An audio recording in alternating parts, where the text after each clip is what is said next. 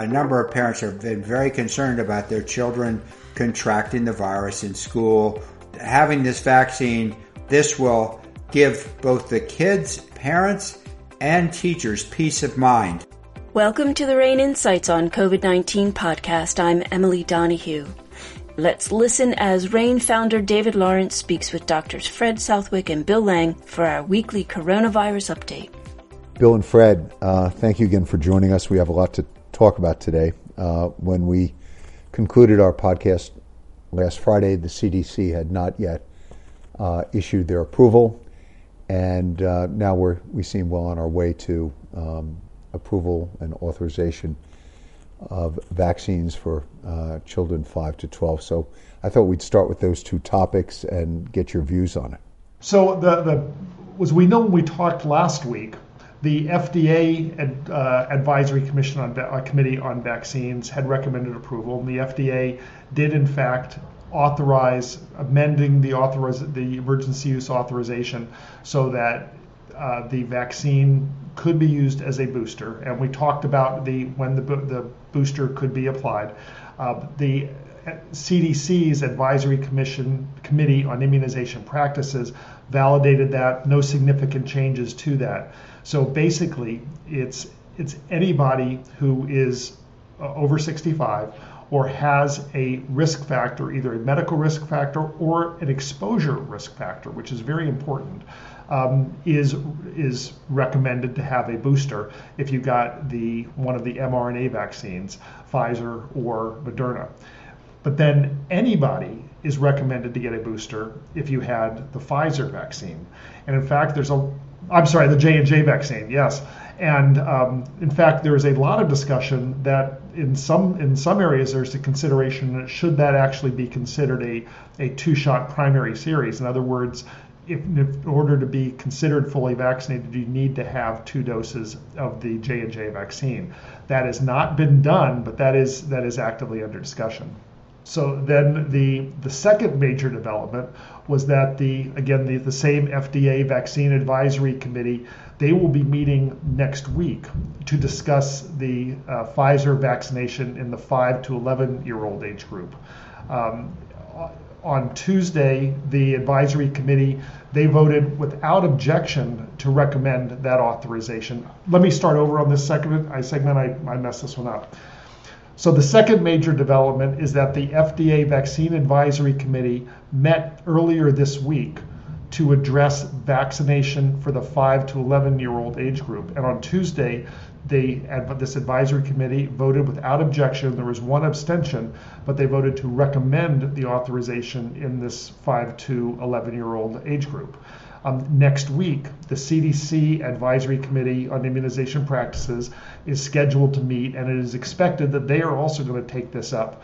And typically the CDC director will sign off on their recommendation. So we could expect that by roughly the 8th of next month, so not this coming Monday, but the following Monday, we'll start doing vaccinations for children ages 5 to 11. And that's in addition to 12 to 18 that were authorized a couple of months ago.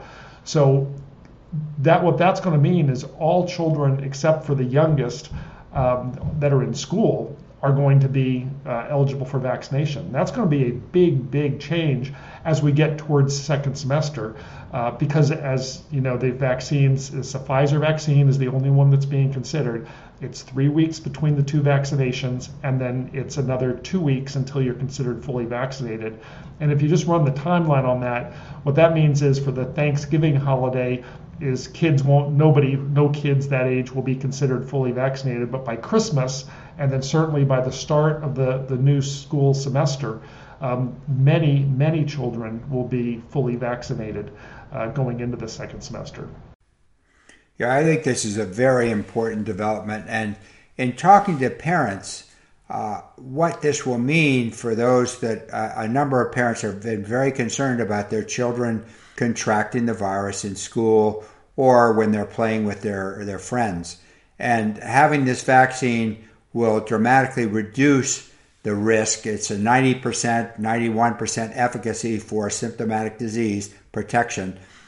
This will give both the kids, and parents, and teachers peace of mind, and that these kids will be protected. And I think that's very important. One of the problems we've gotten into is a lot of people have underestimated the number of children that have been infected.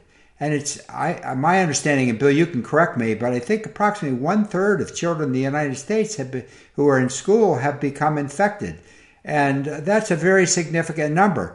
And although the complications are relatively rare, there have been severe cases of multi-systems inflammatory disorder, and there have been some deaths, not a huge number, but any death in a child is devastating, and we really should never find that acceptable.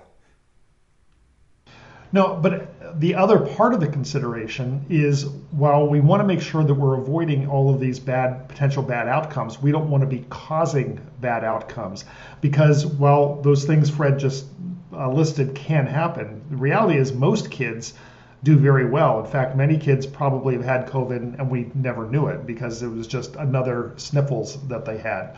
But fortunately, in this authorization run-up studies, they had zero significant adverse events. Now, this is not a huge study. There's only a few thousand kids that were involved in the study. So watching when we start getting millions of kids immunized and watching what happens in the post-authorization monitoring is going to be of critical importance. But so far, so good. The bar is very, very high for children. The same reason we don't want to have children to have bad outcomes, we don't want to have them have a serious adverse reaction to a vaccine. So fortunately, so far, the vaccine is clearing that bar. Bill, I completely agree. And one of the reasons we think that there haven't been as many side effects due to the vaccine is you're using 1/3 the dose that were used for adults. And I think that is very important. It seems like it's the second dose, after the second dose, that young men in the age 12 to 17-year-old actually had some myocardial inflammation. But the good news is with that group was they were very responsive to corticosteroids, and the course was very short, 2 to 3 days, and very rarely was there any permanent damage to the heart. I've listened carefully to some of the interviews given by the doctors on the FDA panel that approved both the booster as well as they're examining the benefits for children. And they spoke, I thought, very eloquently about the calculus that they deploy about, risks and benefits. And I know you have spoken about that as well for all age groups. And they also spoke about how the FDA's mission is not to take a review of a snapshot in time in terms of what the data is saying. And, as both of you said, it's a bit, the data set is a bit limited for the youngest age group, but how the FDA continues to track the data, monitor that, et cetera. Maybe you can speak, because I think these are important points for the audience to understand, sort of the calculus and how approval is weighed, and then also how it continues to be monitored by not just the FDA, but I guess also, other health bodies such as the CDC.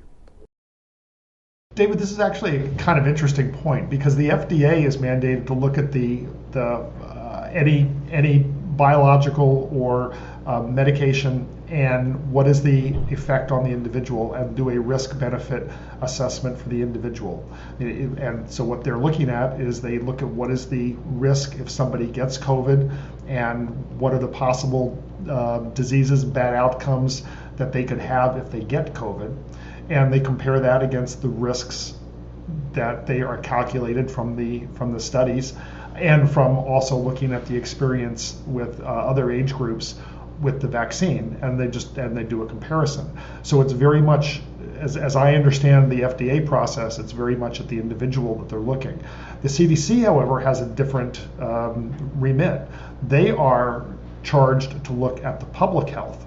So certainly they have to look at the effect on the individual, but they also are the ones that have to say, like if we take in, there's been other somewhat controversial vaccinations, HPV vaccine that for young males has almost no benefit, direct benefit for the male, but the public health value of it is immense. And the CDC is charged to look at the public health value also. So that's why it's very useful to have these two bodies that have different they're this very similar memberships to their advisory committees, but very different lenses that they're looking at the biological or the medication through. Yeah, and I think in both settings, the vaccine is the risk-benefit ratio, the benefit far outweighs the risks.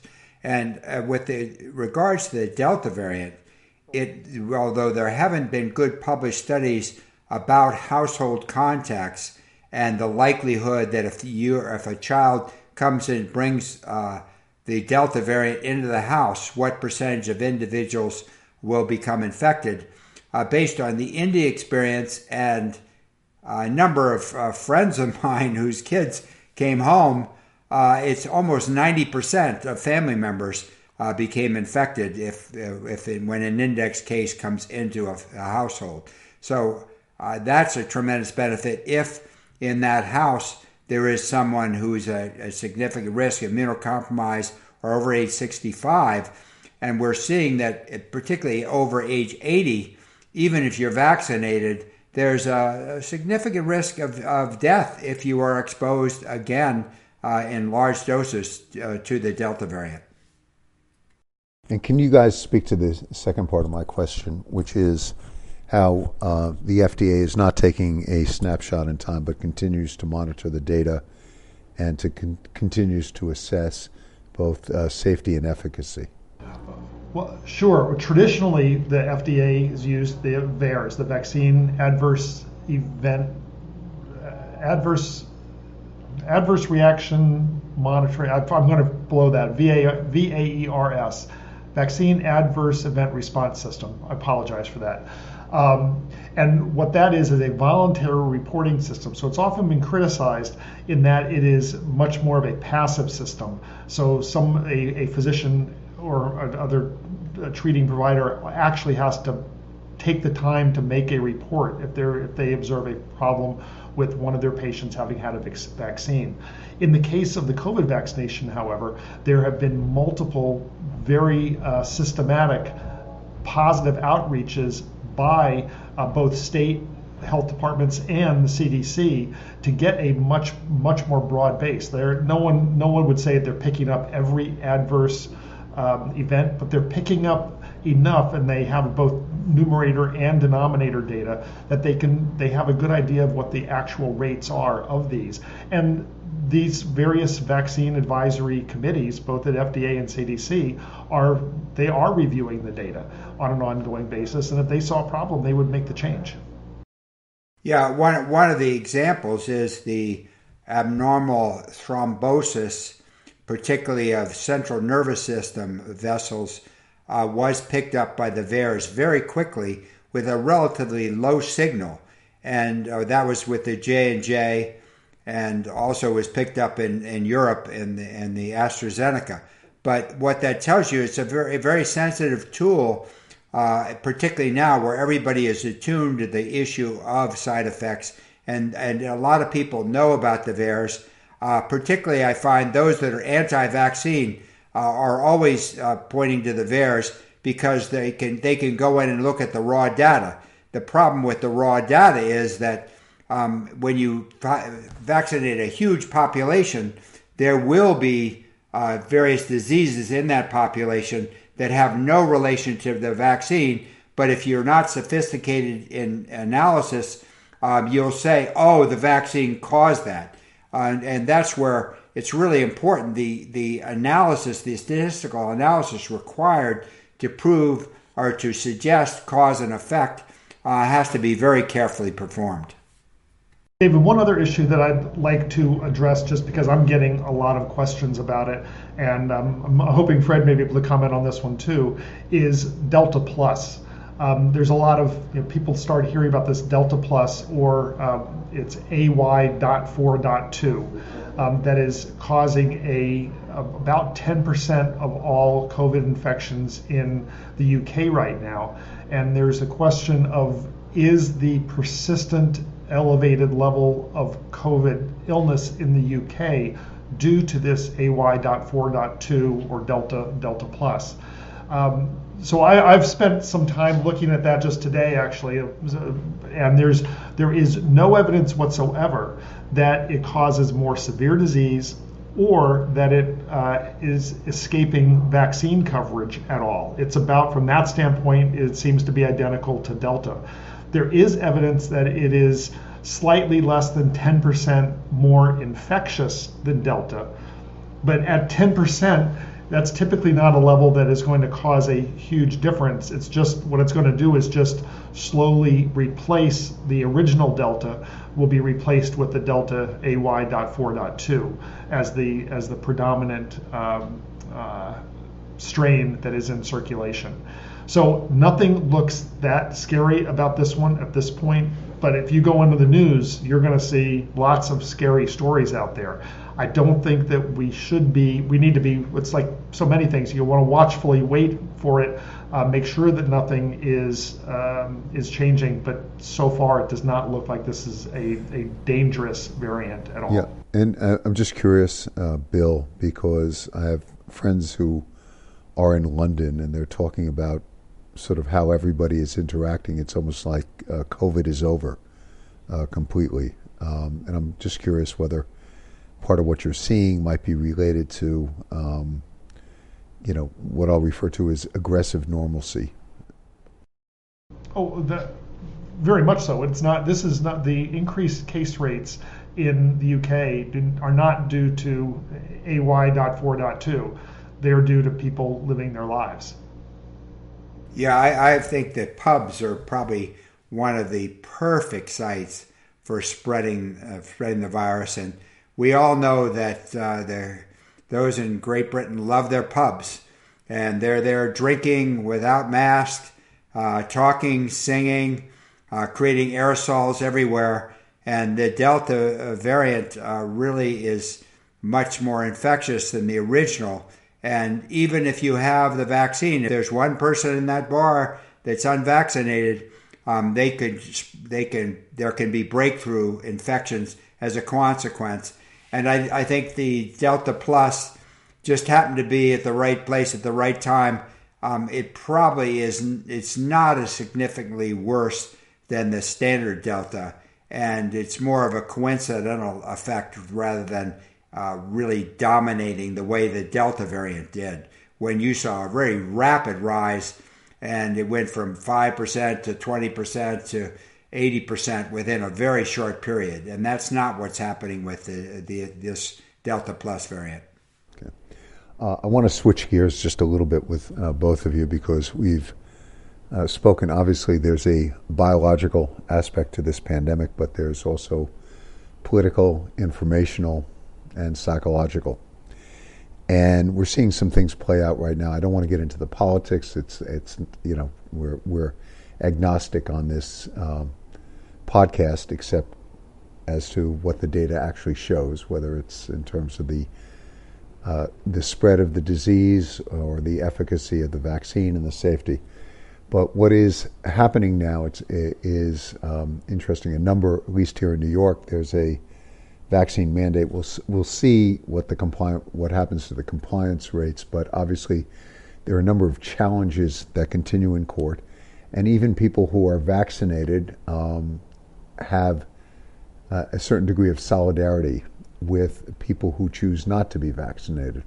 And you're seeing this play out in some of the union representation and things like that. And Fred, I'm not picking on your state, but before this podcast, you and I were noting that some people in political office, go unnamed, not important, are actually reaching out in Florida and say, come on down here where there is no mandate. And just sort of curious because there are intelligent people on the non-vaccination side. They're reaching their conclusions for whatever reason. But I'd be interested, because you have focused on vaccine rates, and now we're getting into the area of people getting a booster. How is this all going to play out, do you think? Well, I am very concerned about this trend. And, one of the problems is that it appears that people are choosing what they call freedom over actual safety to themselves. We know that, my understanding from listening to news, that 60% of deaths among policemen in the New York area has been due to COVID-19. It's the leading cause of death, and yet a significant percent of these police officers are ignoring that really important and frightening statistic and insisting they should be free to choose not to be vaccinated. The other concern I have is that those that work in policing and those that are emergency responders and fire department, they come to people that are in distress and have to help them. If they are carrying the virus when they come to help them, they could actually kill them. So if your goal is to help people and protect people, then I would think that you would want to become vaccinated so you never would give the virus to the people you're trying to help.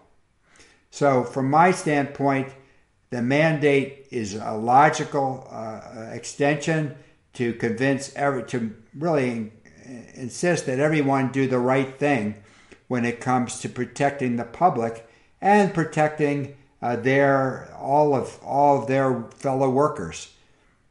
But Bill, you have a little bit different take on this. I do. I think there's no disagreement between us on the importance of vaccine and the value of vaccine. I think that a lot of the concerns that people have about vaccines, so it's important to listen to these concerns, but when you step back dispassionately and look at the risks on both sides of the equation, I've looked at this very in depth. I just don't understand how you can look at the risks on both sides and come up with a conclusion that the vaccines are not beneficial for almost everybody. Yes, there's going to be a few people that should not get the vaccine, but that's a really tiny number. The issue that I have is that what we've seen over history is that when you mandate vaccines, there are a lot of people who actually, they're become less likely to get vaccinated when you use a mandate as opposed to a educational program, incentive-based program. You try to bring people along. You say, look, I understand what your concerns are. Let's talk about what my concerns are as the head of the department or whatever it may be, and the reasons why we need you to get vaccinated, and then take an outcomes-based approach. If you say that, hey, look, we can't have you working in our emergency room if you're still vaccinated. It's not, if you're not vaccinated, we'll find something else for you to do. It's like you said, you worry that you have police officers that are, or medical first responders that are going to be going out there and they're going to be working face to face, up close and personal with people, and could possibly transmit the vaccine to them. The virus to them. Well, then take them out of those positions for a period of time. Eventually, most people are going to come around. And I think that doing kind of an outcomes-based approach as opposed to a upfront mandate is in the long run going to have a better effect. One of the big concerns right now, looking at New York City specifically, is that all leaves and vacations for police, fire, emergency, EMS, and sanitation workers have now been canceled as of Monday, because they know that they're going to be losing between a quarter and a third of their workforces. So they're going to have to make everybody else work harder. So the second order effects and higher order effects of having the mandate for vaccination is going to go much, much farther beyond the number of people who would be injured by potentially infected workers, because we're not going to have enough cops, firefighters, emergency responders, and sanitation workers out on the streets.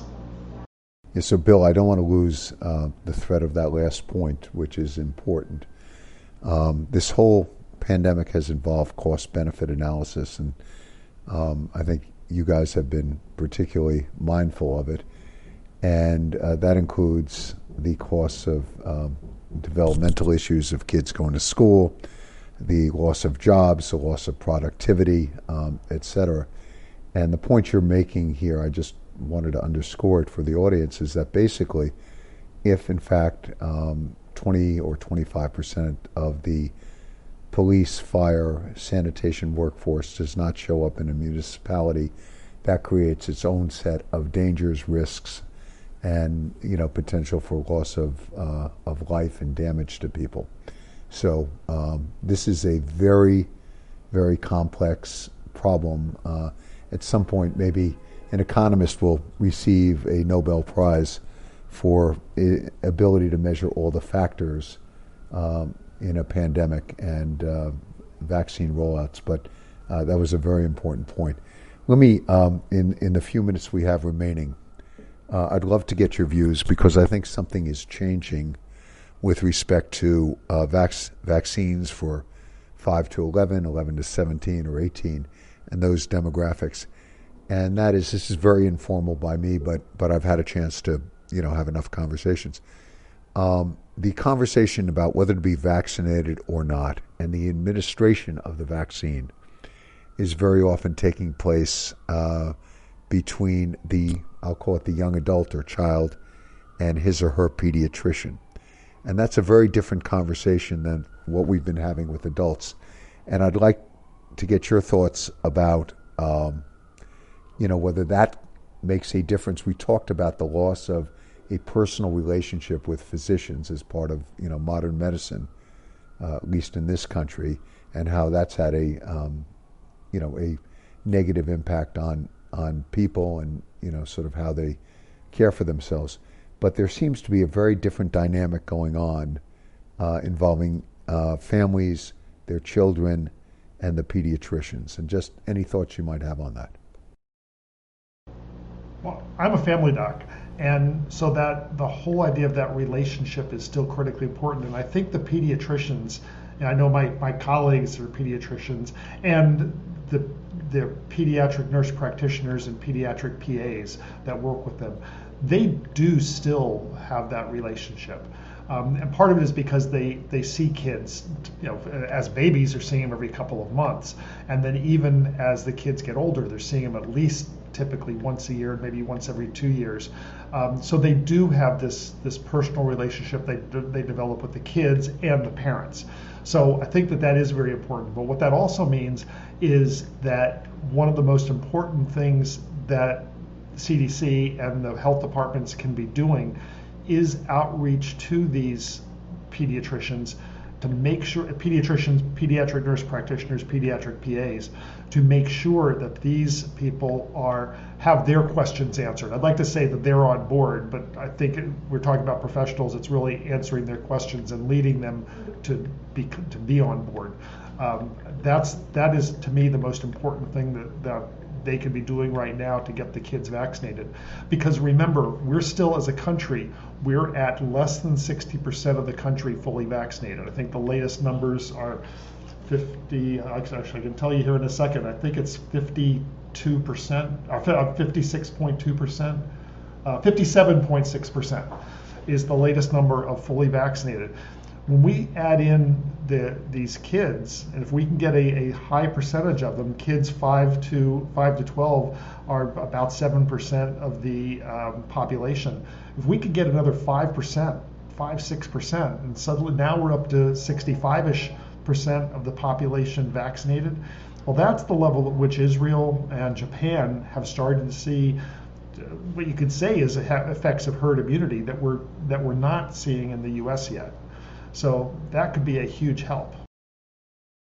Yeah, pediatricians, I actually talked to one just 2 days ago, and what they say is they have to address this.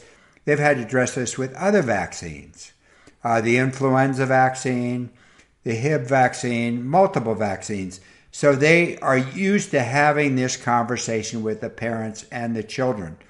And the bill has alluded to this. You can't lecture to them and say they have to get it.